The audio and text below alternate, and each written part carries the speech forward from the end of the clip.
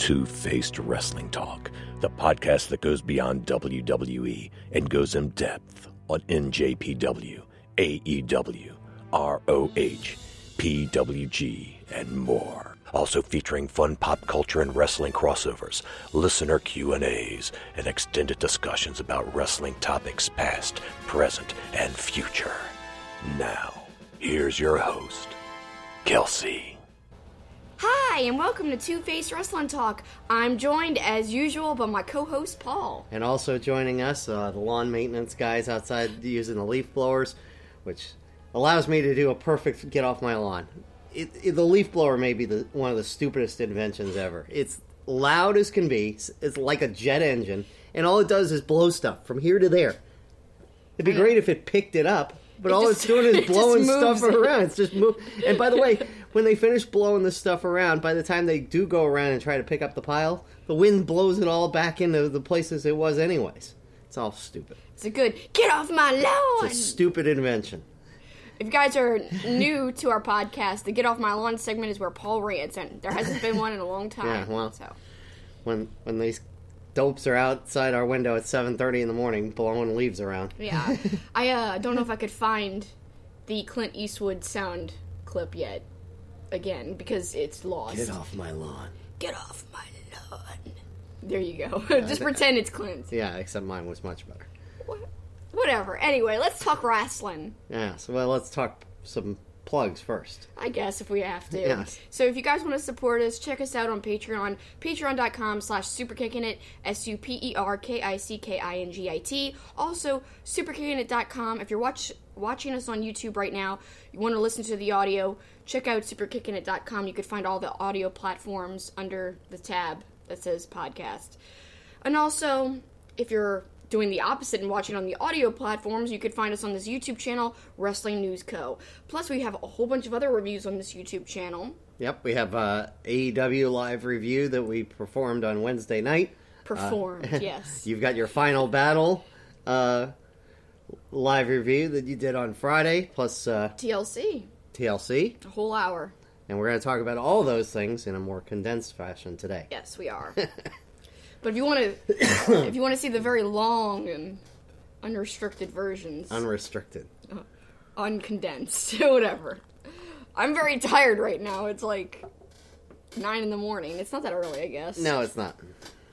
Still, I got to be to work. So let's get talking.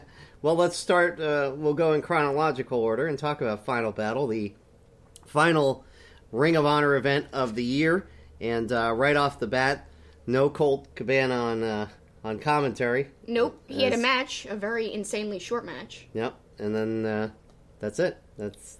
Thus ends Colt Cabana's Ring of Honor tenure. Yeah, it was really quick and strange. Now, I don't know if anything happened at the TV tapings with him. Yeah. Because they did have a show the night after Final Battle, which I don't know anything about. Right. But I don't know if it was a house show or if it was a set of TV tapings. I can't remember. It was TV taping. Yeah, so there could have been something there where maybe he gave a farewell or something, but the news is out, apparently. Especially, I think my favorite part about him leaving is all the tweets from Ian saying how much he loved working with him, so very heartfelt stuff. If you guys want to go and check out Ian's Twitter account, look at his past tweets about Colt. But then he made a joke and, said, Caprice is my new best friend. Well, they are great together. Caprice is awesome, so yeah. I don't expect the commentary to miss a beat, but Ian and Colt's chemistry was very good together, and definitely will be missed. It will be. And the three of them even had great chemistry together.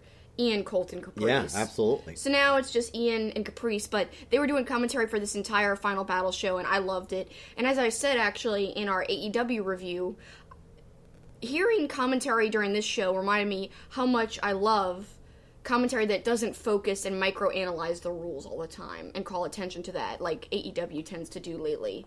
They're constantly talking about who's tagged in, the refs, the rules, count outs, you better get in there, and all this stuff. So to me, it was really nice just to listen to the commentary on Final Battle. They didn't drive that into the ground, and I quite enjoyed it because it just felt, I don't know, easier to listen to. And you get to hear Caprice screaming. Which I love. So it was a win-win. Speaking of the show, let's start with Vinny versus Taven. So great video package setting up the betrayal by Vincent. Yeah, I in my live stream, you didn't see this part, but I was like, I'm going to call him Vinny on accident, and I kept doing that, but whatever. You know, there was a band in the 80s called the Vinnie Vincent Invasion. Really? Yeah. It was Vinnie Vincent sounds familiar, but not Vinnie Vincent. It's a tongue twister. Not Vinnie Vincent Invasion. It was a spin-off of Kiss. Are you sure it wasn't just the Vinnie Vincents? I'm pretty sure. It was not the Vinnie Vincents. Whatever. Anyway. I will make note of, you said something interesting. You said the video package was good, but it didn't fully explain to you why all of a sudden Vinny/Vincent betrayed and, like, went against Taven. It didn't give a good enough... I mean, it set the backstory a little, but it still didn't really give a great reason to me. To me, it was there wasn't, like, this great, betrayal by Taven to make Vincent betray him. I didn't think. The thing is, I felt like you had to read between the lines a little bit and almost assume that Taven was so busy with his singles aspirations. And on commentary during the match, They kind of talked about that a little bit. Like, maybe Vinny/Vincent kind of got annoyed. Taven forgot all about him and TK as much because he was doing his singles stuff and he was champ, and maybe that's when it started. Maybe there was a little jealousy too. Yeah. But also being left behind. I think that's basically it. Yeah, me too. But they didn't really spell that out in the video package, I'll say that. Yeah, it would have been better if somewhere back in the day, Taven said, I'm not worried about the kingdom, I'm worried about me, or something like that they could have used in there. That would have helped the story along. But it's fine, because Taven's great, Vincent's great. They even said it during the show, it'll be interesting to see where TK Orion falls. Yeah, it will be. I'd like to see him go with Vincent, just because. Yeah, they are good together. Yeah, they are. The Vincent suplex of Taven on the concrete. Oh, that was one of my favorite parts of the whole match. It was crazy intense, and you could hear a loud thud. Yeah. Like, it was really loud. I'm not exaggerating when I said there's a legit thud you could hear. I do want to make note, there's lots of interesting kickouts in this. Vinny hit Red Rum on Taven, but he kicks out. And also, it was weird to hear cheers for Taven. Yeah. Because, we're used to people kind of bashing his title run and booing him. Mm-hmm. But I always thought he was an underrated champion. Of course, I know I'm in the very slight minority. That's fine. Whatever. To You're not with me. I agree. With me? Yes. Oh. I like Taven as the champ. And I like Taven as the face of the company for a little while. Yeah, I liked it too. I think he's great on the mic, and he's a good wrestler. But it was weird to hear other people cheering for him. Yeah. It was just, I'm not used to it. It was odd. But I liked it. It was cool. So then, there was one weirdly timed sequence where I felt like they were both off and, like, almost waiting in the ring to do the next thing, Vinny and Taven together. I just thought it was just really mistimed. I can't really remember what exactly happened. But shortly after that weird time sequence, we had Vincent kicking out of a climax, which is a big deal. And I like on commentary, they kept making note of people who each of them had beaten with those moves, and yet each other has kicked out of their big moves, or one of their big moves. So I thought that was interesting. And I thought it was also interesting that there was a surprise at the end as Bateman comes out, and he's got a big V on his tape. I like the speculation. Does it mean 5? Like 5 people are going to join, or does it just mean Vincent? Yeah, and if so, does that mean Vincent's going to lead a new faction kind of thing? Bateman certainly fits with him. He does. Which makes me think TK Orion will go with Taven. Maybe so. I could see that. I also want to make note, because I didn't mention this on the live stream, I love the little nod to Misery. Oh, yeah. Because basically, Vincent brings out a block of wood, if you guys have seen Misery. She puts, like, a block of wood between his legs and breaks one of his legs, I believe, right? With a bat or something, or with a sledgehammer. Yeah, it's a hammer. So James Caan? No. No, not James Caan. Definitely not James Caan. Oh, no. Kathy Bates, and I don't know who the other guy is. Think... Suave dude, I don't know. Robert Duvall? No. Not Robert Duvall. Oh, well, we're going to have to look that up. Continue. Robert Redford? No, it definitely wasn't Robert Redford. Give me your phone while you're talking about the sequence. Anyway, it doesn't matter. We're spending so much time trying to figure out who's in the movie. This doesn't really matter. It doesn't matter. But anyway, back to the whole Misery thing. I loved it. So that they put the block of wood between his legs, and then they hit one of his legs with a chair. So very horror movie-esque, which fits, obviously, Vincent very perfectly, since he loves horror movies and he's always doing little nods. That's right. It is James Caan. It is? Yes. Oh my Whatever. gosh. Miss Movie Girl didn't even know. Whatever. I still am Miss Movie over you. Yeah. Well, not in this case.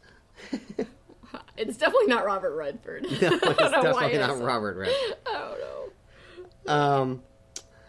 It's a great movie, though, by the way. I haven't seen it in years. So. And it was great, Vinny, to, again, because Vinny's so great with the horror movie stuff, that I would love for him to do more stuff like that, where, like... The Shining? Anything. Vincent's here. Yeah, anything. Or here's Vincent, I should say. Or takeoffs of make finishing moves, you know. Well, Red Rum. Yeah, exactly. You want more of that, though. But something like Misery, like which is an iconic scene out of a movie, he replicates it, you know, obviously. A little different. Yeah. But still, really awesome. I loved it. And I didn't even get to talk about that during the live stream, so there's an extra tidbit there if you watched my live stream.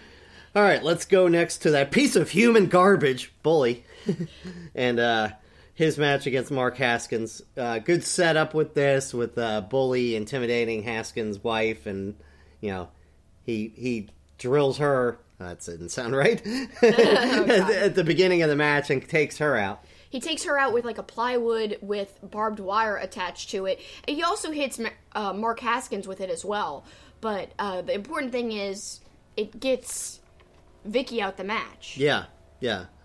Which is good because, I mean, she comes back later, which I think is awesome, because it really helped out the match. But I like how a little while they had to go one-on-one. Haskins had to hold his own. And I think my favorite part of the whole match really wasn't a sequence per se, but when Bully starts taunting Haskins with the mic and is like, I called your wife trash. I called, you know, I don't know if he called his kids. Yeah, I called your kids trash. You're a bottom-feeding jobber.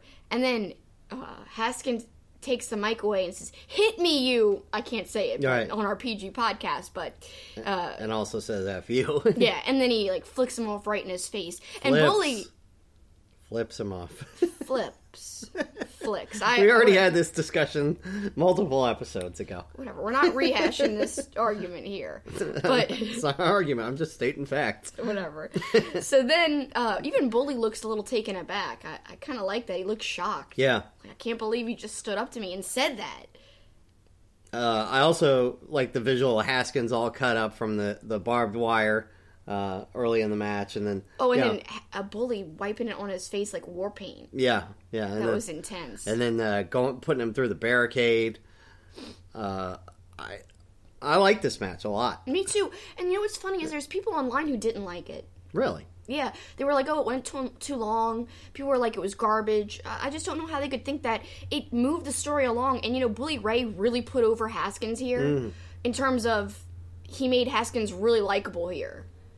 And he was the true, really hated heel. So to me, it did everything that it set out to accomplish. To me, that means good match. I'm looking at your one piece of notes. Chestnuts roasting on open fire. What are you referring to there? Where she comes in with the cheese grater on his chestnuts. Oh. And then I didn't just make that up. They said it on commentary. Like, Ian was like, chestnuts roasting on an open fire. Which it's a terrible Ian impersonation. By the way, just a little thing, but the cheese grater was kind of not really near that area. It was more like on the inside of his thigh when she was working it over. That was kind of goofy. She was turning it on his thigh. But I like that. You just couldn't tell. That is funny. It's kind of just randomly there. Just as roasted on an open fire. There's nothing to say what it means. Haskins does a double stomp, and after the referee had been taken out, Todd Sinclair runs in and counts. Good old Todd. He's always there for the save, because since he had to come in and replace that other ref. You know, I did mention on the live stream that we were talking about our favorite refs, Red Shoes, Aubrey, of course me, Rick Knox. I love him. But so do the Young Bucks. That's why he does every match of theirs. Whatever. Anyway, people forget about Todd Sinclair. Truly an A+. Sinclair's a great ref.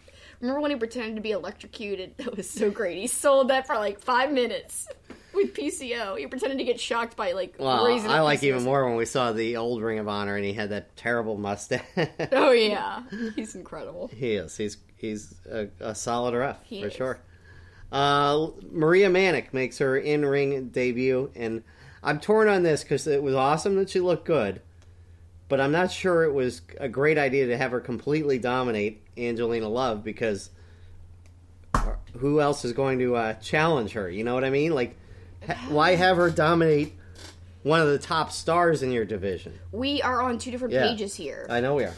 Because, one, Angelina Love, she wasn't champion for very long. No, she I was know. champion. And also, you need a new pillar, a new face with Kelly Klein being gone. I don't agree with you at all. They have to establish Maria Manic as the next go-to person. I think she's going to win the belt soon. Well, then I will agree with you if they're going to just turn around and have Maria Manic be a dominant champion for a year. Which would be, Be good for the company. Be undefeated. Yes. Because my point is, if Angelina Love is one of your top stars and she gets completely decimated, then you're basically saying Maria Manic is just far superior to the rest of the division, and so none of her matches should be competitive. Like she should be completely dominant then for a year, where none of her every one of her matches should last 5 minutes. I personally loved it. It was one of my favorite matches of the night. I thought she looked as powerful as she should have looked. And to me, I'm not worried about the rest of the division, because they need to fix the division. I agree. To fix it, you've got to make somebody the face of it, and you've got to invest in talent. So, really, they don't really have many people left there to invest in, besides Sumi, which they've already put over quite a bit, because she was the first champion, for so long. So to me, Sumi doesn't need anything. She's already somewhat over and established. I feel like keep building Manic, sign some other women. That's the key, is they got to sign some other women. But still have Manic as the face for a while. And obviously, she's not champ because Kelly really never lost it. So there's got to be some kind of tournament or something to determine who's going to be the new champ. I don't know what they're going to do. And, for all we know, we could have missed something at those tapings that happened. I don't know.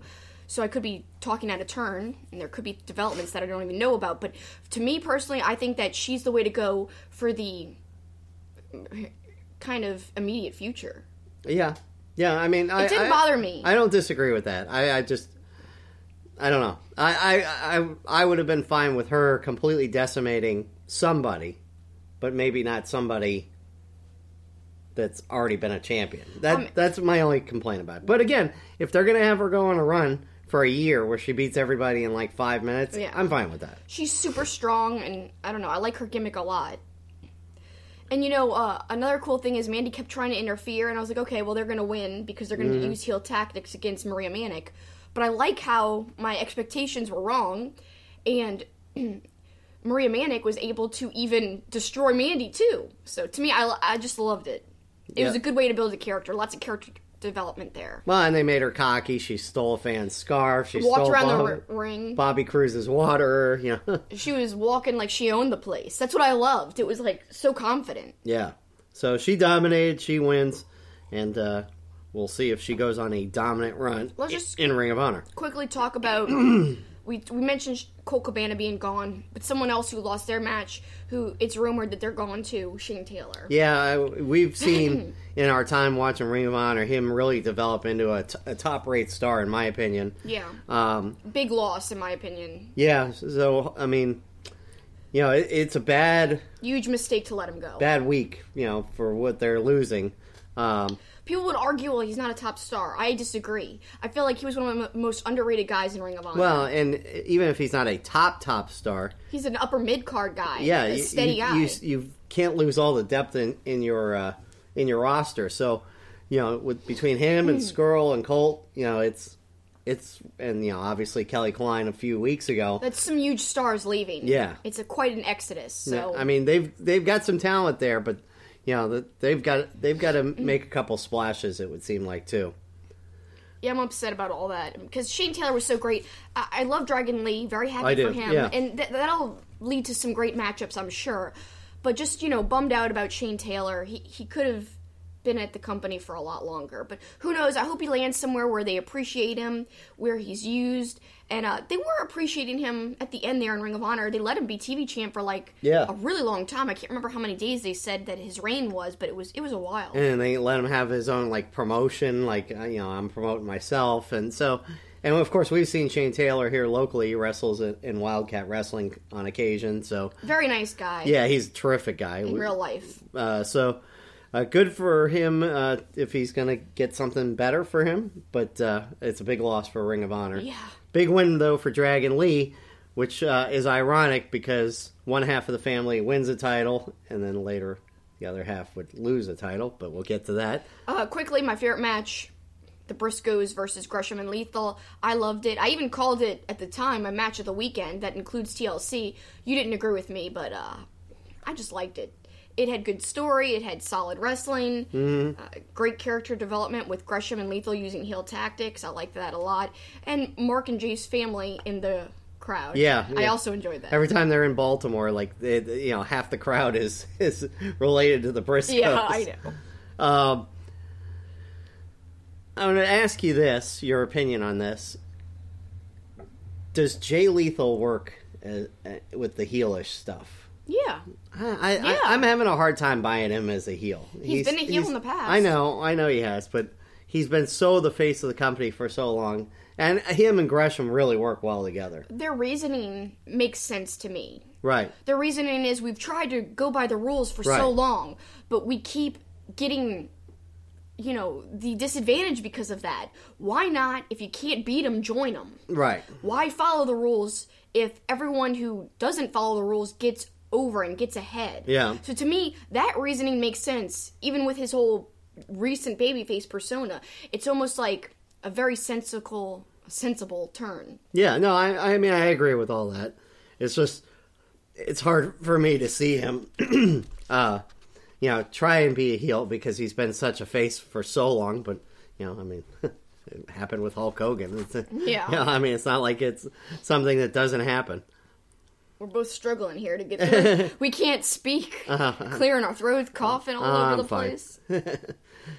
So, basically, we've got new champs. I think that's kind of a big deal. And it wasn't completely clean. I will point out that Jay Lethal did hold Jay Briscoe's tights when he pinned him. Mm-hmm. So that's important to note because it still leaves the Briscoes a little bit strong, not too damaged. And I liked it a lot. And we'll get a rematch, I'm sure, in the not too distant future. I'd love that. Oh, I do want to point out one of my favorite sequences in the match. Lethal doing a lethal injection with one hand. Oh, yeah. Off the ropes. Not two hands. Because he's got that cast or whatever it is. Right. Yeah. And he was able to do that handspring, basically off the one hand. And I mean, that's what I'm talking about. I know. I'm agreeing with you. Yeah. It really, it looked impressive, and it was obviously great selling as well. But we know he actually did break his arm, so it's not just selling. It's legit. I just couldn't even do a handspring with both my hands. So to me, it's like, whoa! Just like I'm impressed with Orange Cassidy using no hands when he dives outside the ring. Yeah. But same thing here. Could never do it, ever. It's impressive to me. It is. So let's go to the main event. Mm-hmm. PCO versus ROH. And I liked it because they referenced one of my favorite days, Friday the 13th. At first they kept calling it the Friday the 13th Mayhem match, and then they said Massacre match. And basically what they, on commentary, said that meant was no rules, essentially. And we did see some crazy stuff with no rules in this match. We saw, I think my favorite part was the whole few sequences with the barricades. I believe it was ROH, piling up the barricades, if I remember correctly. And the thing that scares me was there's all these pointy ends on the bottom pointing upwards. And I was like, oh my god, if somebody goes through that, they're going to get, really hurt. A few minutes later, PCO gets tossed off the stage into the barricades with the sharp ends pointed up. I was like, no! That was scary. Nail biting. Yes. Yes, you might have used a few expletives. I said, holy F. Yeah. PCO went into that scary pile. Of course, PCO took all sorts of crazy spots, as he always does. He also leg dropped ROH on top of the hearse, which there was a hearse there, by the way, guys. And that was a big part of the match, actually. In fact, Destro came in at one point when PCO was struggling, and he couldn't get the stupid hood of the car open. So basically, they took the grill off. I don't know if that's what was supposed to happen, but took the grill off and charged him up that way. Yeah, using little, what are those called? Jumper cables? Jumper cables. I couldn't remember. I am not into cars. Well, neither am I, but it's basic knowledge. It's true. I'm tired. Even though it's not that early anymore, but... Yeah, you're going to be dragging at work if this is the case. Yeah. We both love when Ian and Caprice were yelling. They were so into this match. Both Ian and Caprice were, like, matching each other's yells. Yeah. It was great. Rouge takes out Destro, slams him into the barricades, tosses him in the audience. Then a surprise choke slam by PCO. PCO then goes through a table into Rouge. PCO salt, of course. Then that's how he wins. Yep, the oldest man. Yeah, I was going to say, that's one of the interesting stats that came out of this, that he's the oldest man to win the ROH World title. And then I like how they followed that up and said, well, age is but a number. This is true. I can attest to that.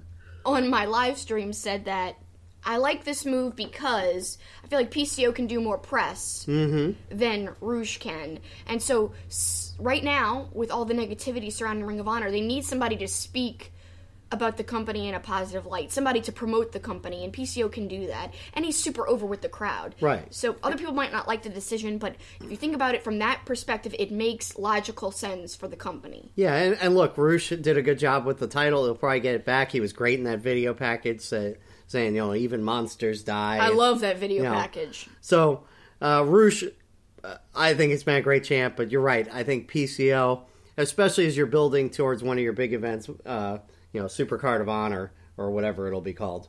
Because it was obviously G1 Super Card this past year. It's obviously not. It's going to, I guess, return to Super Card of Honor. And probably be back in Lakeland, I would guess. I would hope we get to go. We'll see. We will see. But I will make note of, with Marty gone, PCO is like the next logical choice, because he's, to me, the second most popular guy in your roster. Absolutely. Don't you think? Yeah. So it makes sense. I know other people were upset that the Rouge title reign was a little too short. But like I said on my stream, I think he's going to get another shot at the title and probably another reign. And who knows, maybe the second reign will be a little longer. Let's move on to Sunday night and TLC. And we should say, we really did want to get to Saturday's NWA Into the Fire. We really did. Just ran out of time with it being such a busy weekend. Not to mention us going to Snoop Dogg on Tuesday, so... Yeah. We only spent like an hour and a half out for that. Yeah, time kind of got away this week for sure. But TLC started... I think we said this on the live stream. I thought the show's bookends were probably the best part of the show. Me too. Other than maybe Buddy and Alistair, but... both tag team matches that bookended the show. Yeah, and I thought, which is an interesting thing too, right? Yeah, it is interesting because AEW places so much emphasis on tag team wrestling. Traditionally, WWE has been not as passionate about their tag team division, but I feel like the tag team shined during TLC, which is unusual. Yeah, I mean, look, the TLC match between the Revival and the New Day was fantastic, I thought. We had trouble, you and I, on our live stream talking about which one we actually picked to be match of the night. But because the women really put themselves through a lot, and because we now know that Kairi Sane suffered a concussion, essentially, but still kept going mostly, I feel like that match should get the leg up a little bit. And also because there's one flaw. Just one flaw. This match would be perfect, and probably would be my match of the night if it hadn't been for this big flaw. So at the end of the tag team match with New Day versus Revival, Kofi is about to climb the ladder, and I can't remember if it's Dawson or Dash, but one of the members of the Revival was opposite him on the ladder, and Kofi uses the titles hanging on that bar to knock him off. But the shot that they took in the director's booth, you could see that it didn't connect. And so the Revival guy falls over, and that's when Kofi wins. So to me, that spot looked terrible, and that's the spot that led to the finish. Yeah, but strictly it wasn't a bad spot by the wrestlers, it was just a bad camera angle. Well, yeah, I know. I mean, but to me, like, it hurt the match for me personally. And if you guys didn't think it was that big of a deal, that's fine. I had trouble accepting that part. It's like the match was so well done and well executed, and then that one part you could tell it just did not connect. So it took away from it for me. I thought the spot of the match was Dawson suplexing Big E onto the barricade, and then Dash Wilder, again, they used to say no flips, just fists, but they certainly can fly, because Dash Wilder got some height on the splash, going through Big E and going through the barricade. I think that was the signature moment of the match. That was, but a close second to me, his spear to the outside. I really thought that looked really well done, and I loved it. And I used that for our thumbnail for our live review. Get off my lawn, they're back! Get off our lawn! Well, now it's the lawn mower this time, so... Damn it. Which is weird. We decided to tape on Thursday morning. They usually do it on Friday. They usually are here Friday morning. What the hell? What are they doing? They just wanted to be a part of Two-Face Wrestling Talk. I hate them. Much like Jackson likes to pop in. I like Jackson. I don't mind him interfering. Everybody wants to be a part of Two-Face Wrestling Talk. Yeah, I guess. Well, he only has a couple passes, and he'll be gone. The other great spot, I thought, was the big ending by Big E off the ladder. Oh, yeah. So I thought Big E really shined in this. He did, but Kofi had some cool spots, too. Yeah, I agree. So, great way to start the show, I thought. Very great way to start the show. And then we had another awesome match right afterwards. Buddy Murphy versus Aleister Black. Both guys kind of really dominant leading into this match. So it was kind of up in the air who was going to end up winning. Yeah. And Aleister Black comes out with the win, which I think is good for him. But, where does Buddy Murphy go from here? Yeah, we were kind of torn on who should get the win on this. Because they're both trending upwards. I mean... Both of these guys should get title runs at some point. Certainly, Aleister has had a title back in NXT. Yeah. And Buddy's been fantastic. I mean, Buddy's stock just keeps rising. So at the beginning, right away, you've got a great visual in the match where they're sitting just like Aleister Black's pose across from each other, both doing the Black pose. And I really thought that was great. Like, Murphy's like, I'm going to step to you. Yep. I'm going to raise up to your level, and you're not going to get past me, and I'm going to mock you. Also impressive that Aleister Black sustained what seemed to be a broken nose. Yeah. And didn't miss a beat in this match. I like how King was so, yeah, driving it home that it's broken, you guys are not talking about it. Well, because Samoa Joe kept talking about his jaw, and King was like, his nose is broken. Can you guys see that? I have said this before. Aleister Black is so quick with the feet and the black mask and everything. He's just visually awesome to watch, I think. And so I thought this was a fantastic match. The sequence leading into Black's black mask was amazing. They just tried to kick and strike each other, and then they kept countering and moving out of the way. And it was just such a great, well done sequence that just flowed. And then that's what eventually led to Black getting the actual hit of Black Mass on Buddy Murphy for the win, which is a huge win for him. Then we got what you thought was a perplexing decision in the Rusev-Lashley match. Rusev clearly over, which was the payoff of all the months of ridiculousness. Mm-hmm. But then Lashley gets the win in the match, which you didn't like. I didn't like it, and a lot of other people didn't like it. Why bring Rusev back just to lose? That's what some people were saying in our live chat. I thought that was a good comment. But also, my take on it is, why does this always happen to Rusev? Yeah. He is built up and gets really over and really popular, all of a sudden just to lose a really big match that he's put in. Like, I can think of so many instances throughout his recent history with WWE that this has happened. I mean, you get Rusev Day over, then you squash his momentum. You get this over, which is kind of talking about Rusev Day again, but, people are behind him because the whole Lana betrayal angle, and then you squash that by having him lose. Right. I'm kind of taking a different angle on this, and obviously I jumped ahead in the show a little bit because of Rusev's interview, so that's why I went to that. Well, plus, it's okay. We don't have to go through every one. Skip, we're going really long here. Corbin getting the win and Fiend getting the win. But back to the Lashley thing, the reason I don't have a problem with it is you already got the payoff of Rusev, getting even more over with the crowd, but I thought Lashley kind of did need a pay-per-view win. So I thought that was actually not a bad payoff. I disagree. I would have been more happy with Rusev winning. It just felt like all roads led to that conclusion, but it didn't. I will say one great visual was all the cuts and welts on Rusev's back from the kendo stick. That was Lashley wore him out. Yes. To the main event, Kabuki Warriors versus Becky and Charlotte, which we are deeming the match of the night. But I would say Black Murphy, New Day Revival, and Kabuki Warriors, Becky, Charlotte were all pretty close. They were. I don't think there was a heads and tails match that was match of the night. It didn't run away. Those were clearly the top three. I love the Kabuki Warriors. I love the gimmick. I love Asuka when she gets defiant and starts yelling out in Japanese all angrily. I like that too.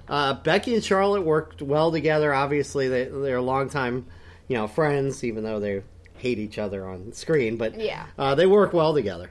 They really do, and the chemistry was definitely there. I like so many parts of this match, and including the finish was great. And let's back up, because there's one point where Becky gets tied to a ladder. Yeah. Kairi Sane does this awesome looking knot, and I like how right away I was thinking, okay, sailing background, and then they did mention that on commentary, and it was way better of a knot and a rope job than we go backwards to AEW when Tully was tied up terribly. The worst rope job maybe last ever. week. Yeah, it was horrible. So it's funny, her rope tying was so much better than that. At least it lasted through the match, it worked, and it was a big part of the finish, actually, that knot that she tied. Yeah, because after Asuka had powerbombed Charlotte through the table, effectively taking Charlotte out of the match, Becky was getting the chance to go up the ladder, and the rope was still tied to the ladder, and Asuka pulls the ladder and from outside the ring. Right, and pulls Becky off, and so Asuka and Kairi Sane, which, by the way, you mentioned, Sane basically wasn't even in the match the last 5 minutes or so because, as we later learned, that she may have sustained a concussion. You could kind of tell something was amiss, like in some parts of the match, she was wobbly and didn't have her balance, so I knew something was off. But she kept going, and like all the women in the match tweeted, including Becky and Charlotte, who were her opponents, how much of a warrior she was. And just compliments for Kairi afterwards. And lots of people in the wrestling world tweeting out their well wishes for Kairi afterwards, including Will Ospreay. I thought the only thing that sucked about this was the Kabuki Warriors don't get the payoff of, their music playing as the show ends because they had to have the ridiculous Corbin Reigns fight with the whole locker room spill out. I just didn't think that was necessary, and I thought it took away from the moment for the Kabuki Warriors. I agree. I didn't like it at all. Let's quickly turn the page to Raw.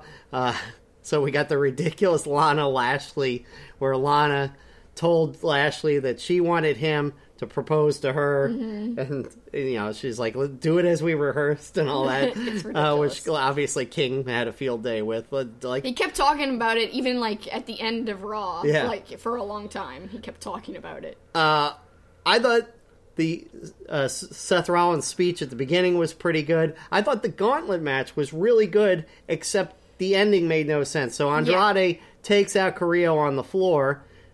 Could have just crawled back in the ring for the 10 count. Instead, he just walks away. Walks out of the arena. Yeah. And then Seth Rollins just gets to challenge Rey Mysterio for the title. So what was the point of the Gauntlet match? I don't know. Seth Rollins can just go, I'm challenging you. Yeah. Otherwise, it was a pretty good Gauntlet match. They let it go. I think it went about 30, 40 minutes. So, it went for a while.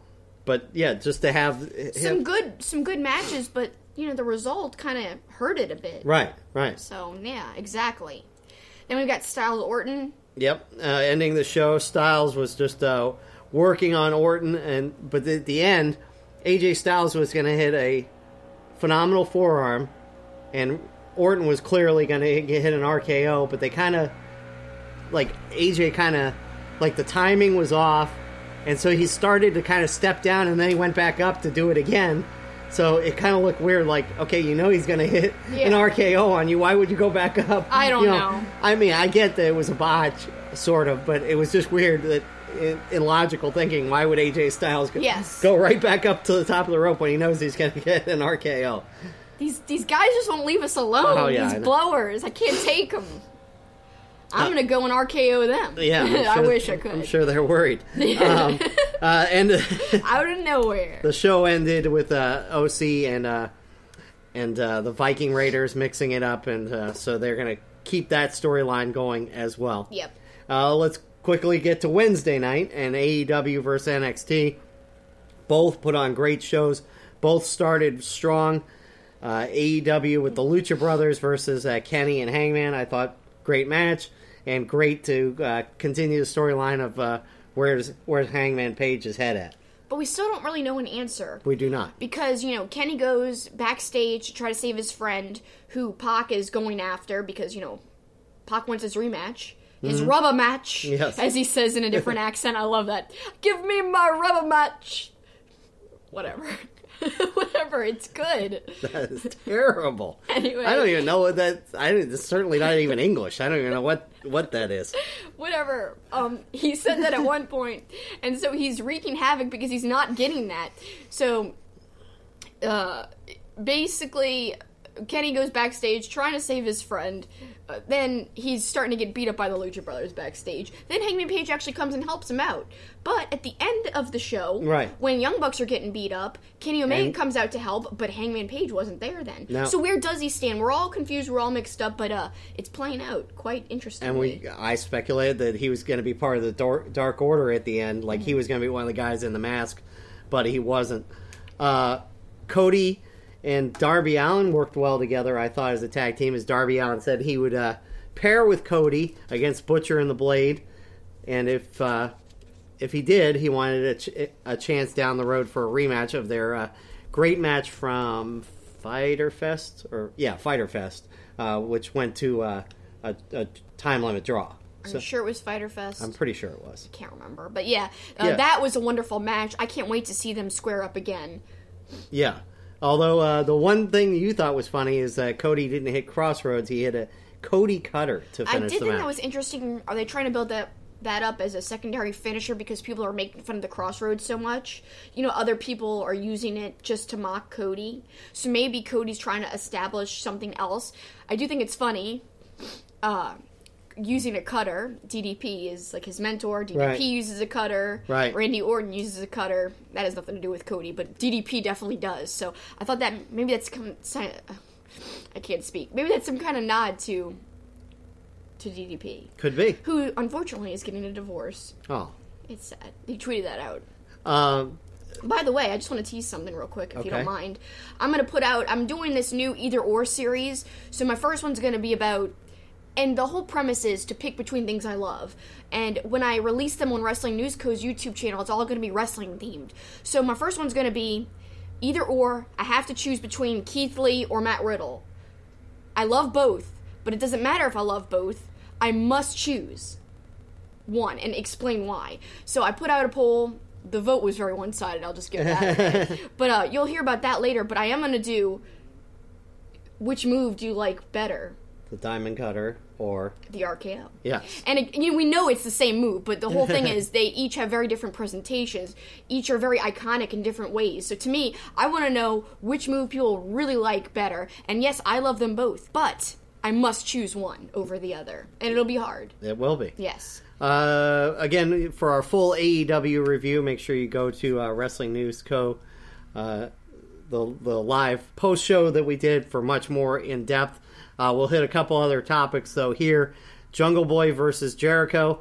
I predicted that Jungle Boy was going to tap out with like 2 seconds left so that Jericho could say, you didn't last the full 10 minutes. It was actually the opposite. Jungle Boy survives. Easy for me to say. It's okay, I can't talk at all. Survives being in the walls of Jericho past the 10 minutes, and then Jericho wants 5 more minutes, but then decides to walk away. So I kind of like that, though. Yep. Totally healed temper tantrum. Yep. And it works for Jericho. And, of course, he came back and restated his invitation to Moxley to join the Inner Circle, and we'll find out on January 1st. He says he's got a big surprise for Moxley if he decides to join, and then that will all happen on January 1st. Let's jump ahead to SCU and the Young Bucks. They've met so many times. This one, not as good, not as in-depth, I guess you would say, but still really great match. Awesome match. For not being their best, I mean, they've met up so many times. Right. I mean, they've got a long history. I really love the video package leading into the match, too, because that added a lot to it. I was wondering if they were going to mention their friendship with SCU, and they did in the video package. They said, we're even having them over for Christmas dinner. But, when we win those titles back, hopefully they don't feel too awkward with us displaying those titles during dinner. I love that a lot. Of course, that result did not happen, but really cool. And then we got a post-match beatdown, not by SCU on the Young Bucks, but by Dark Order on the Young Bucks. Yeah, and we mentioned on the show on Wednesday night that, you know, some of these matches on Dynamite are not, you know, what we expect at AEW, because they can't do all of that on Dynamite. You gotta save some stuff for the pay-per-view. So yeah, the Young Bucks and Proud and Powerful had a fantastic, you know, top quality match last week. This one was a good match, but not the same quality. And not the greatness that we've seen between SCU and Young Bucks. But I thought Scorpio Sky really shined again. He did really shine. And, you know, it's funny, but I will say, you know, when I watch NXT, it doesn't feel like they're holding back in their matches, like, for a takeover. Sometimes, like, their matches feel, like, really high quality. Yeah. To the highest of their ability. Not all the time, but... Right. But, you know, I hardly ever feel like, oh, they must be saving this for TakeOver. I hardly ever feel that way. I don't know. I'm not putting down AEW. You guys know I love AEW. Right. No, I think we just know from... Ring of Honor and other promotions. Well, and even, like, All In and stuff like that, what they'll do... And, look, WWE, I think, you would say the same thing, that they don't do as much on Raw as they do on their pay-per-view. Of course, so, yeah. I mean, it's to be expected. Yeah, if you're comparing it to Raw, but like if you're comparing it to NXT, right. I don't feel like it's as much the same. Yeah, I think I would agree with you there.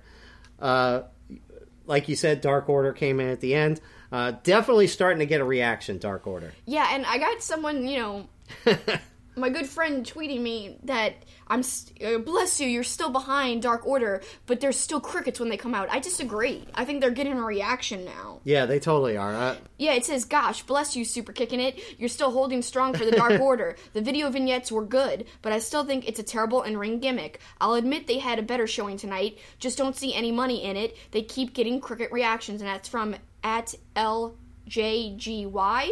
And I appreciate your opinion, and I respect it. But I disagree with it because... I think they're definitely starting to get a reaction. I think these vignettes are helping so much. Mm-hmm. And I love the post-match beatdown tonight. I love the chanting that ended the show. I thought it was powerful. But I will say, you know, yes, they had the initiation for the two guys that I've already forgotten what their names are. The Beaver Boys. They do... If they're going to be like this huge faction... You know, going back to my thought a few minutes ago, if like Hangman Page was part of them, that would really, you know, if they could put a big name with them, I think that would really get the gimmick over. Like if somebody went to the dark side. Yeah. You know, It's funny. Before we started, I was wearing my Dark Side Star Wars sweatshirt, but it was too thin, so I changed to a thicker sweatshirt. But that's funny. It says Dark Side on it. So that's funny. Apropos. Yes.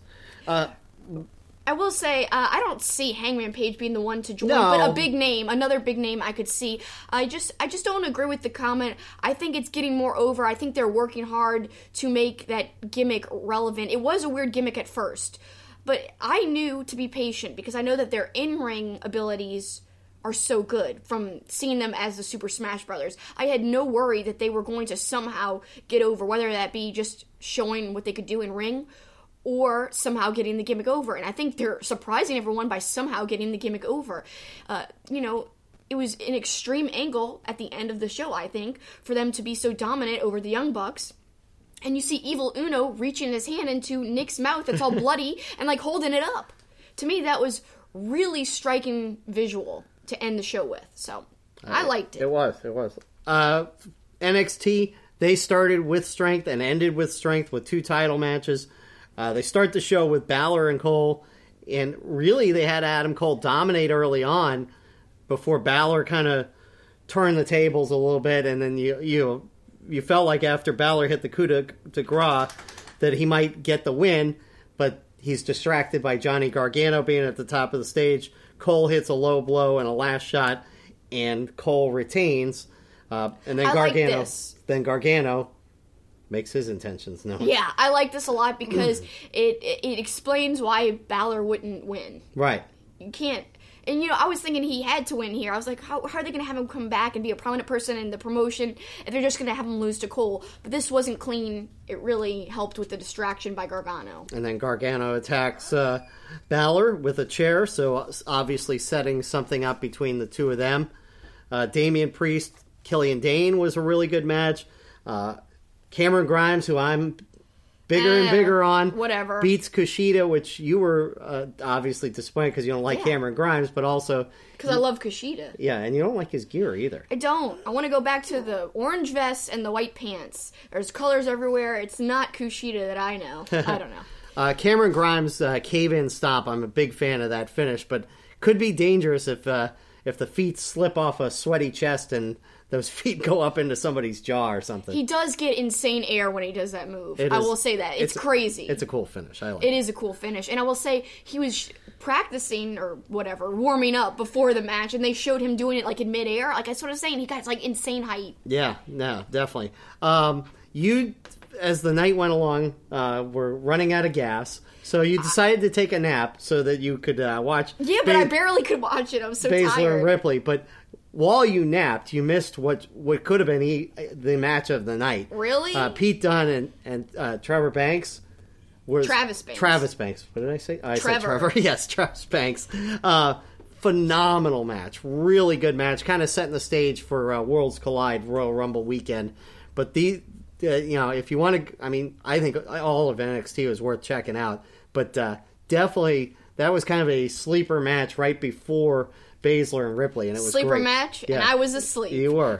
And I really tried to wake up for the main event, and I saw some parts of it, but my eyes were so heavy. It was like the most painful thing to try to keep them open. Yeah, but Baszler and Ripley was fantastic, and I liked the initial thing early where Ripley looks like she's going to punch Baszler, and Baszler falls back onto the mat in fear. Yeah, like she looked legit scared. Yeah, I thought that was they tried great. to play it off in commentary, like, well, maybe she respects her. Like, I don't think that was a look of respect, really, or like awe. I think it was a look of fear and being scared. The horsewomen heavily involved in the show, but it didn't matter. No, and they eventually got ejected. But the story of this match was Baszler working Ripley's arm. Yeah. And then they had the one cool move where they ran her arm through the post, and that looked really awesome, I thought. Baszler would hit a DDT onto a chair and get a near fall. And when she didn't get the win there, I think everybody knew that Ripley was going to win. But it's still, Baszler put the Karabuta clutch on her. And she nearly passed out, Ripley. Right. So, but... Yeah, like out of it. Like I thought she was gonna pass out, but then she, grabs the ref in defiance. That was great because like she did it so powerfully too. Like, I'm not down and out yet. Ripley would stop Baszler and then hit an avalanche riptide to win the title. We speculated that this would probably happen. That Ripley would be the one to knock off Baszler. It makes sense. So now, what do they do with Baszler? I'm sure she might get a rematch at some point, but I have a feeling she's going to be in the Royal Rumble. That would be great, but I want to see her off of TV for a while, like off of NXT. She's recovering from her loss. Like, she's so mentally anguished because she actually somehow lost. I'd like to see them go that storyline. She could have vignettes or promos, anything, but I'd like to see her not do many matches until something big, like maybe the Royal Rumble, like you said. Yeah, that would make sense. Make an to appearance me. And make a huge splash. Like I could see her being like one of the last 3 people or whatever. Yeah, So, and who knows, maybe even win, because I think now she's gonna go to either Raw or SmackDown at some point here. She's had her run, much like Asuka's run through NXT, and what sucks though is when she had the triple threat. The crowd was so silent. It was like crickets. Yeah. So it's like, is that foreshadowing what's it going to be like for her on the main roster? I don't know. I hope not. I hope not. The question will be, and I said it during this match, are the horsewomen ever going to be their own thing, or are they always just going to be Baszler's sidekicks? Yeah, that's I'd like to see them working more and becoming a tag team or something. And because I don't think you bring the whole faction over to Raw or SmackDown. I think it's just going to be Baszler. So then what do you do with them? I don't know. Guess we'll find out. Yeah, only time will tell. So a fun weekend and week of wrestling, really busy week. Yeah. And of course, it's a busy week because the holidays are here. Yeah. And that means Home Alone, of course. Home Alone. And when we come back, we've done the recasting, or having Kevin's help. Now we're going to recast the Wet/Sticky Bandits. Yeah, we basically had wrestlers as good guys in our last scenario. Now we want wrestlers cast as the bad guys in this scenario this week. So stay tuned, that's coming up next. Our Two-Faced Wrestling Talk logo was inspired by Two-Face, the Batman animated series character, and his coin. The logo was designed by the talented and creative artist Eric Hudson. Eric creates wrestling-themed pieces as well as other pop culture art. He is also currently working on a Roddy Piper comic book. You can follow him on Facebook, Twitter, and Instagram at Dreaded Dinosaur. You can also support his work by becoming a patron at patreon.com/dreadeddinosaur. Please check out his work. And now back to Two-Face Wrestling Talk. Merry Christmas, you filthy animals, and a Happy New Year! That's right, we're talking Home Alone for the second straight week, but this time, instead of casting wrestlers to help Kevin, we're gonna recast wrestlers as Marv and Harry, who will be going against poor Kevin McAllister. So we had lots of great answers from our listeners and viewers. Can't wait to get to those, but I got a pretty good answer myself. Okay, so do you want to do it now, or you want to wait till the end? I don't know. Let's do it now. Okay. You're not ready, are you? I'm ready. You ready? Yeah. So me first or you? Sure. All right, so at first I was going to choose the Briscoes, but I just picked them to help out Kevin last week. And even though Mark would be the perfect Marv, and Jay would be more than a great Harry, but way more hardcore Harry. Yeah. I just thought, I'm not going to go with them, and somebody else ended up saying them, one of our listeners, and I'll get to the reasons why they chose them later. But so instead of that, I thought, okay, well, first choice if we're going with a team, Edge and Christian. Funny guys. They would be super entertaining no matter what. I think they'd be the perfect Wet Bandits to go against Kevin. And then my second set of choices, Sami Callihan would be... Why are you looking at my list? I'm just looking. Sami Callihan would be Harry. Super mean and brutal, but could do funny stuff too. And then I've got multiple choices for his partner. So first I picked his partner could be Kurt Angle. Of course, we're talking about old school funny Kurt Angle with a little cowboy hat. Would be bumbling around. That would be the perfect Marv. Or if I had to pick someone current, Colt Cabana. I think would be a perfect Marv. Very out there, zany, wacky. And he almost seems like a good guy. That's the thing about Marv. He seems like he's a legit good guy deep down, but he's gone over to the bad side with the influence of flipping Sami Callihan / Harry. It's good. What about you? All right, so I'm taking two approaches. On the first approach, I'm going to follow the Family Guy approach of Home Alone with competent criminals. Okay. So my first recasting is going to be criminals that wouldn't be outsmarted by Kevin and would defeat him easily. And so...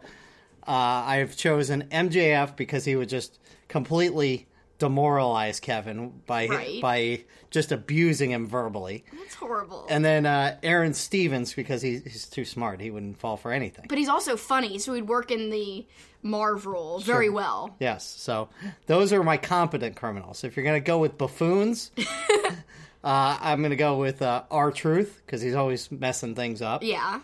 And Mike Canales because he couldn't do anything right. That's pretty good. So, at least in this current storyline he was with his wife. Yes. That goes along those lines. Yeah. Yes. I like it. Good job, Paul. Very creative. You actually gave two sets of answers. You never do that. I literally just came up with the Mike Canales 30 seconds before we started recording. That's how. I know you told me 30 seconds before we started recording that you didn't have any idea what to say. I had the competent guys. I just didn't have the incompetent guys. But that's some good choices. That shows my true genius. That with the 30 seconds of recording, I can come up with an answer. I should never compliment your choices. Let's hear what some of the other people had to say. We'll start with at Heels and Quads. Roddy Piper and Terry Funk, both with acting experience and terrific heels. I think that's a great choice. And Roddy would break a coconut over Kevin McAllister's head. That would be incredible. And Terry Funk would hit him with barbed wire. Yeah, and poor Kevin would be bleeding everywhere. Yes. It wouldn't just be like a slippery gun. They would actually use legit weapons, and so Kevin would be running. Yes. I don't think it would have a happy ending like the actual movie does with those guys. No, I want the evil ending. Whatever. Let's go to @MetalMixel. Drake Maverick as Harry and R-Truth as Marv. So kind of going with the choice that you went with. They have a great sense for comedy and had some fun moments this year with the 24/7 title. I like that. Yeah. Drake Maverick's a good answer there. But Drake Maverick isn't really, like, imposing. Like to me, the thing about Harry or Joe Pesci's character is he's menacing but also bumbling and also funny. So I feel like Drake Maverick isn't menacing at all. That's why I picked Sami Callihan. He's menacing and he's kind of scary. But he's not funny. He could be. He's not funny. He could be funny. He likes pop culture. He could work. I'm not sure Sami Callihan could be funny, but we'll see. He spits and stuff. I don't know that. And so, like, fetch. Can you just imagine him? Because the whole thing, and Joe Pesci doesn't curse in the movie. He just, like, says all these random weird words, like, fetcher. Just imagine Sami Callihan being like, fetcher, and, like, trying to swing his bat but missing everywhere. Like, so it's not that he's inherently funny. It's just that the things he does that wouldn't work would be funny. Okay. Whatever. It would work. You're hating on my answer? I'm not hating. Just anyway. Gotta play devil's advocate. I thought you'd like my answer. I do. @Sensei_Dave Bear. You'd need a tag team that has one serious member, Harry, and one goofy member, Marv. So I'd go with the Attitude Era with a team of Hardcore and Crash Holly. That's a good one. It's wonderful. And this one's even better. And Steve Blackman and Al Snow. That one's the best, I think. Al Snow would be a perfect Marv. Yes. But who is Head gonna be? Just some random extra third character that doesn't exist? Redefine the role of Marv. Right. Head exists in that Home Alone universe. I like it. @Darth Rame-Eus. Enzo and Big Cass would work well on so many levels. Even their detractors would enjoy seeing them go through all those traps, so people would actually like to see Enzo and Cass get knocked off the second floor by paint cans. Yeah, or Enzo burning his hand on the doorknob. Yes. He'd be like, I like it a lot. Or people throwing bricks at Cass's head. Yeah, that too. Suck brick, Cass! Except that's Marv who says that, but whatever. I just wanted to say the line. @Wade Ilson, Heavy Machinery. Imagine Otis calling for Tucky after taking a paint can to the face. Comedy gold. I like it. They're funny in any instance, so they would work. Yes. @AAUB, the OC. Gallows and Anderson are really funny people. I think they would do well. I think so, too. @Real Effin' Games says LAX, Santana, and Ortiz, because they honestly fit the mold. They look like perfect Marv and Harry. I don't really see it, but that's fine. Which one's Marv and which one's Harry? That's what I'm saying. One, Harry's so much shorter than Marv. Yeah. So, and physical-wise, I don't think LAX and Santana... Well, Santana is taller than Ortiz, I guess. I guess that works. Yeah. If you're just talking about height alone, I don't know. None of them are any other kind of physical representation like Marv and Harry, I don't think. @JMels1323, the Dudley Boys, Devon, get that kid. They'd be hilarious, especially if Bubba brought back the stutter.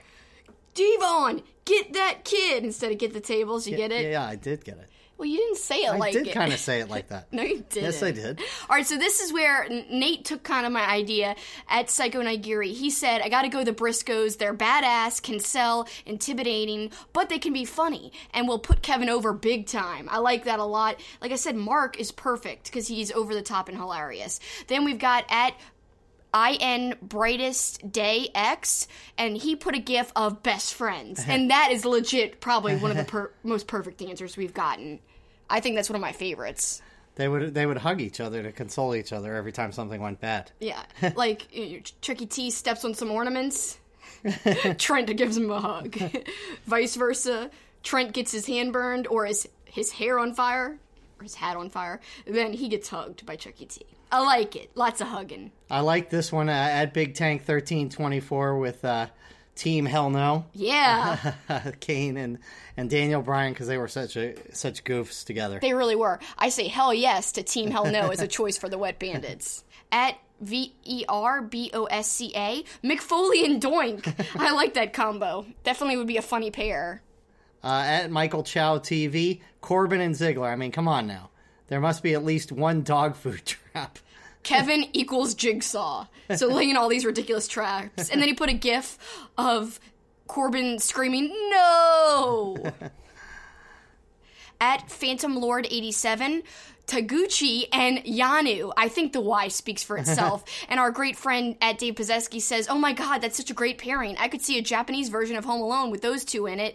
And Andrew replied, I'd watch it. I would too. And honestly, I was thinking of Yanu for the partner with Sami Callihan. That was going to be my ultimate pair, but because someone said Yanu, I was like, I'm not putting him in my answer. That's why I went with Colt instead. If you're going to bring a Japanese guy, you bring the Tokyo Pimp and his little scantily clad girl would distract Kevin, and then they'd just walk in, and he'd be all distracted by the girl, and they'd just walk right in and rob the place. That's not like Home Alone. I know. That would not work. You're rewriting the whole movie. I know. I'm bringing the dark side to all of it. Whatever. Good guy Dave at Dave Pozevsky. Kevin Owens and Sami Zayn, because of their chemistry together in and out of the ring, their history, and how funny they can be together. They even look the part, too. They definitely look the part. I like it a lot. Yep, I agree. And Sami Zayn just would be the perfect Marv. And again, I could have picked Sami Zayn to go with Sami Callihan. Two Sammys, but I didn't want to reuse the same wrestlers as anybody else. At KelWill9, the Midnight Express. Beautiful Bobby and Sweet Stan, they would job to the best of their abilities and make Kevin look really brave. I love it. At WrestleNalia, Breezango, being like they were during the Fashion Files, they'd fall for every trick in the book while thinking they're winning. They would only stickily steal the best scarves and hats, and they'd pose brilliantly for the Polaroids. I love that. That's a lot in reference to Home Alone 2, where they're the Sticky Bandits, and they're stealing scarves with Marv's sticky tape on his hands. So instead of just stealing any hat, they have to steal, like, fashionable hats and scarves. Of course. What an amazing answer. That's one of my favorites, too. That's definitely in the top 3 answers that I've read. At noob_n_co1991, the Kabuki Warriors, after what happened when they set up the trap for Becky, imagine how creative Asuka and Kairi Sane will do on making traps against the Wet Bandits. Oh, I think this was actually an answer left over that we didn't get to read from when we recast wrestlers to help Kevin. Yeah. See how they say against the Wet Bandits? Yeah. So this was a great answer that we should have put last week, but we didn't have it in there. And they put it on this week's question. Right. But I think they meant for last week. I think so, too. Yeah. It's a great answer for helping Kevin out. Yeah. Because, like, tying Becky to the ladder. Yeah. Imagine tying Marv and Harry to the ladder. Both sides of the ladder. Each one on each side. I like it a lot. So great answers for this week's question, and one good answer for last week's question. I love it all. So many. And one great answer here on the set. Oh, just one? Just one. Well, you hated my answers. I was going to go with Scott Steiner as the funny guy with Sami Callihan, or Juice Robinson, because Sami and Juice really did team together in New Japan. Yeah. As Death Juice. Death Juice. Maybe I should have picked them. That'd be good too. Yeah, they actually tagged together, so yeah. I think they were called Death Juice. Because Sami Callihan, Death Machine, Juice, Death Juice. I get it. Yeah, I'm just explaining it to you noobs. Me and you. Anyway. All right, you got a tweet of the week? No. Actually, I do. I mentioned this in our live stream. Cody Rhodes tweeted... I thought this was a really powerful tweet. He tweeted that he was really excited to be back in the building in Corpus Christi for AEW Dynamite, and he said that it meant a lot to be there. He tweeted out a picture with him and his dad sitting on, like, a stairwell, and then next to it, he tweeted a picture of him just sitting on the stairs. So obviously that has a lot of memories for him with his dad, and to me, I think that's a wonderful tweet of the week. That's more powerful and not really fun. I usually go funny, but I thought this one was really sweet and heartfelt, and it was kind of cool to see a throwback picture of Cody and his dad. Yep. We got a few reminders as well before we leave you. Make sure you check out our Final Battle, TLC, and AEW reviews for more in-depth discussion of all those shows that we hit on in this show. Yeah. You've got an either-or coming up, so be on the lookout for that. Either-or Matt Riddle or Keith Lee. Right. And you've got a news video coming out. Or will be out, I guess, by the time this drops. So, and then, again, no Raw review next week. But we will be back next week. Instead of AEW... We'll do NXT. We'll do an NXT review. So it'll be special. Yeah, because AEW's taking the week off. So we'll do an NXT review just to do. It'll be on Christmas night. We have to be home, which we will be. Yeah. We should be back and done with everything by then. I would hope so. Yeah. No rest for the weary. If not, I'm going to be very unhappy. Why? If we're not back home by nighttime, by after NXT, that means it's been a long day. I guess. I don't mind hanging out with my parents. I didn't say that. I mean, that's what you're implying. Well, we're going to get there in the morning, I would think, right? My dad doesn't even get home till noon. Oh, well, I didn't know that. Why are we having this discussion on the air? I don't know. See how mean Paul is, guys? He doesn't even want to hang out with my parents. That's what it is. That's what it sounded like to you guys, huh? And you hear how things are twisted. I just don't want a long day. That's all I said. Whatevs. All right. You want to thank our Patreons? Yes. Thank you to our Patreons, Jason Spann, Nate at Psycho Nigiri, who had a great answer tonight. Ant, of course, our great friend at Smark to Death, Charles Fitzpatrick, Nigel Coleman at Nacho Coalmine, our great friends Graham and Mason at MGB Wrestling Pod, and Alex. Thank you all so very much. And thank you to you guys who are either listening or watching at home. We really appreciate it. And we want to wish you a happy holiday season. Yeah, if you're not watching any of the other videos on Wrestling News Co. between now and Christmas, Merry Christmas to those of you who celebrate Christmas. Happy Hanukkah to those of you celebrating Hanukkah. And there's like a billion other holidays. Yes. Kwanzaa? I don't know when that is. Yeah. There's lots of good holidays. And for those of you who are celebrating Festivus, I'll be airing some grievances later. Yeah. Festivus for the rest of us. I've got plenty of grievances with you. Cool. Let's, what do we do? Wrestle or something? Or yeah, exactly. We have got to have a Christmas pole. aluminum pole Yes. that's not decorated at all. We'll set that up later. Yeah. And then perform the ceremonies. There we go. Yeah, it'll be a lot of fun. We'll be sure to film it. Yeah. Thank you guys so very much. Again, happy holidays. Until next time, that's it for us. That's the finish.